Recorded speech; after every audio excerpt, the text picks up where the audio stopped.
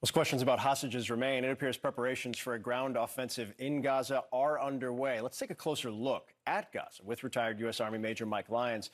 Major Lyons, appreciate you being here. To start, we hear constantly about just how tight it is in Gaza, for lack of a better term. About 2 million people, an area about the size of Chicago. What complications does that bring for any type of ground offensive? Yeah, I mean, tremendous. I think we're going to potentially see casualties and civilian casualties like we haven't seen since the Second World War, just based on what Israel has said. They've declared war here. They've said, use the word like siege. Siege from a military perspective means flatten. It means we're going to surround, choke off, the supply goes out here. I want to talk a little bit about that courageous CNN crew, because they're sitting right here in Kafr Aza here. And they're so close to that Gaza border here. And what they're under is missile fires coming from on the other side. They still have capacity. Hamas is still firing rockets inside of Israel. And so the air frames you hear are Israel forces on kind of station, ready to go, ready to knock them out. But again, it just shows me they still have capacity. They've not just stopped with regard to attacking Israel.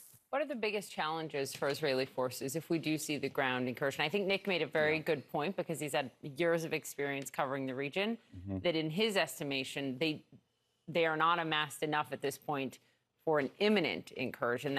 That's his read on the ground. But whenever it may happen, if it does, what are the challenges they face once they get into Gaza? Well, I think, first of all, it's going to take them a while to wound up, as been part of a large offensive operation in the past. It's going to take days in order 300,000 reservists have been mobilized. And then once they go in, what is their objectives going to be? Are they going to attack from different sides? Are they going to come from this side here, cut off Hamas troops? Obviously, this is where the center of gravity is in here with regard to where the Hamas troops are.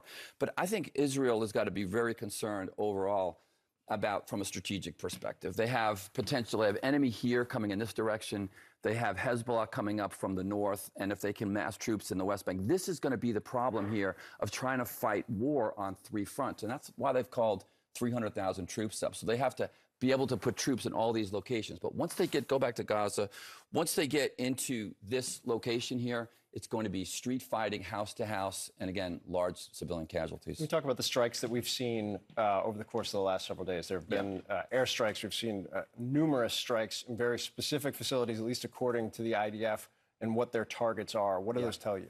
Yeah, they're going after, if you look at some of the things, these are mosques now. So they have, they're taking everything off the table with regard to, collateral damage. Again, normally the military wouldn't attack these kinds of targets. They're saying they are clearly military targets. And in this case, they're leaving nothing behind.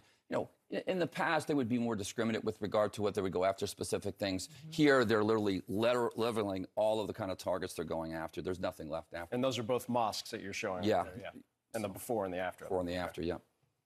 On Saturday, there were some rockets fired from Hezbollah in southern Lebanon into Israel. Then there was a bit of a pause, the Secretary of State Blinken said. And then yesterday, seeing more. Can you speak to the complication of trying to fight Hezbollah in the north of Israel while doing the rest? Yeah, that's really what Israel's got to be concerned about, because they'll have to put troops to the north here, and this is where they would come from here. And then also it would introduce, we've warned now the Syrian government that says, look, if Hezbollah decides to come in, and they're good fighters, they've been part of the Syrian civil war, they have that kind of experience, then it opens up potentially a front where Damascus becomes a target in this area here. I think Israel is going to be forced to put ground troops up there. What Israel's advantage here in this conventional war is shock effect. They bring tanks, they bring air power. The problem is the enemy's not fighting that kind of battle. This isn't conventional. Exactly, that's it, and that's why this whole thing started. This is, they prepared for a war that they didn't get, and that's really why they're in the situation they're right now. What are Hezbollah's capabilities compared to Hamas? Because yesterday better, more, have greater capability. Again, still don't really have that shock effect, but they're good fighters, and there's more of them. Israel's got to be concerned. This now creates, if they come in from the north here, and the attack here's are coming from the south, this now creates the nightmare 1973 scenario of an attack on both fronts.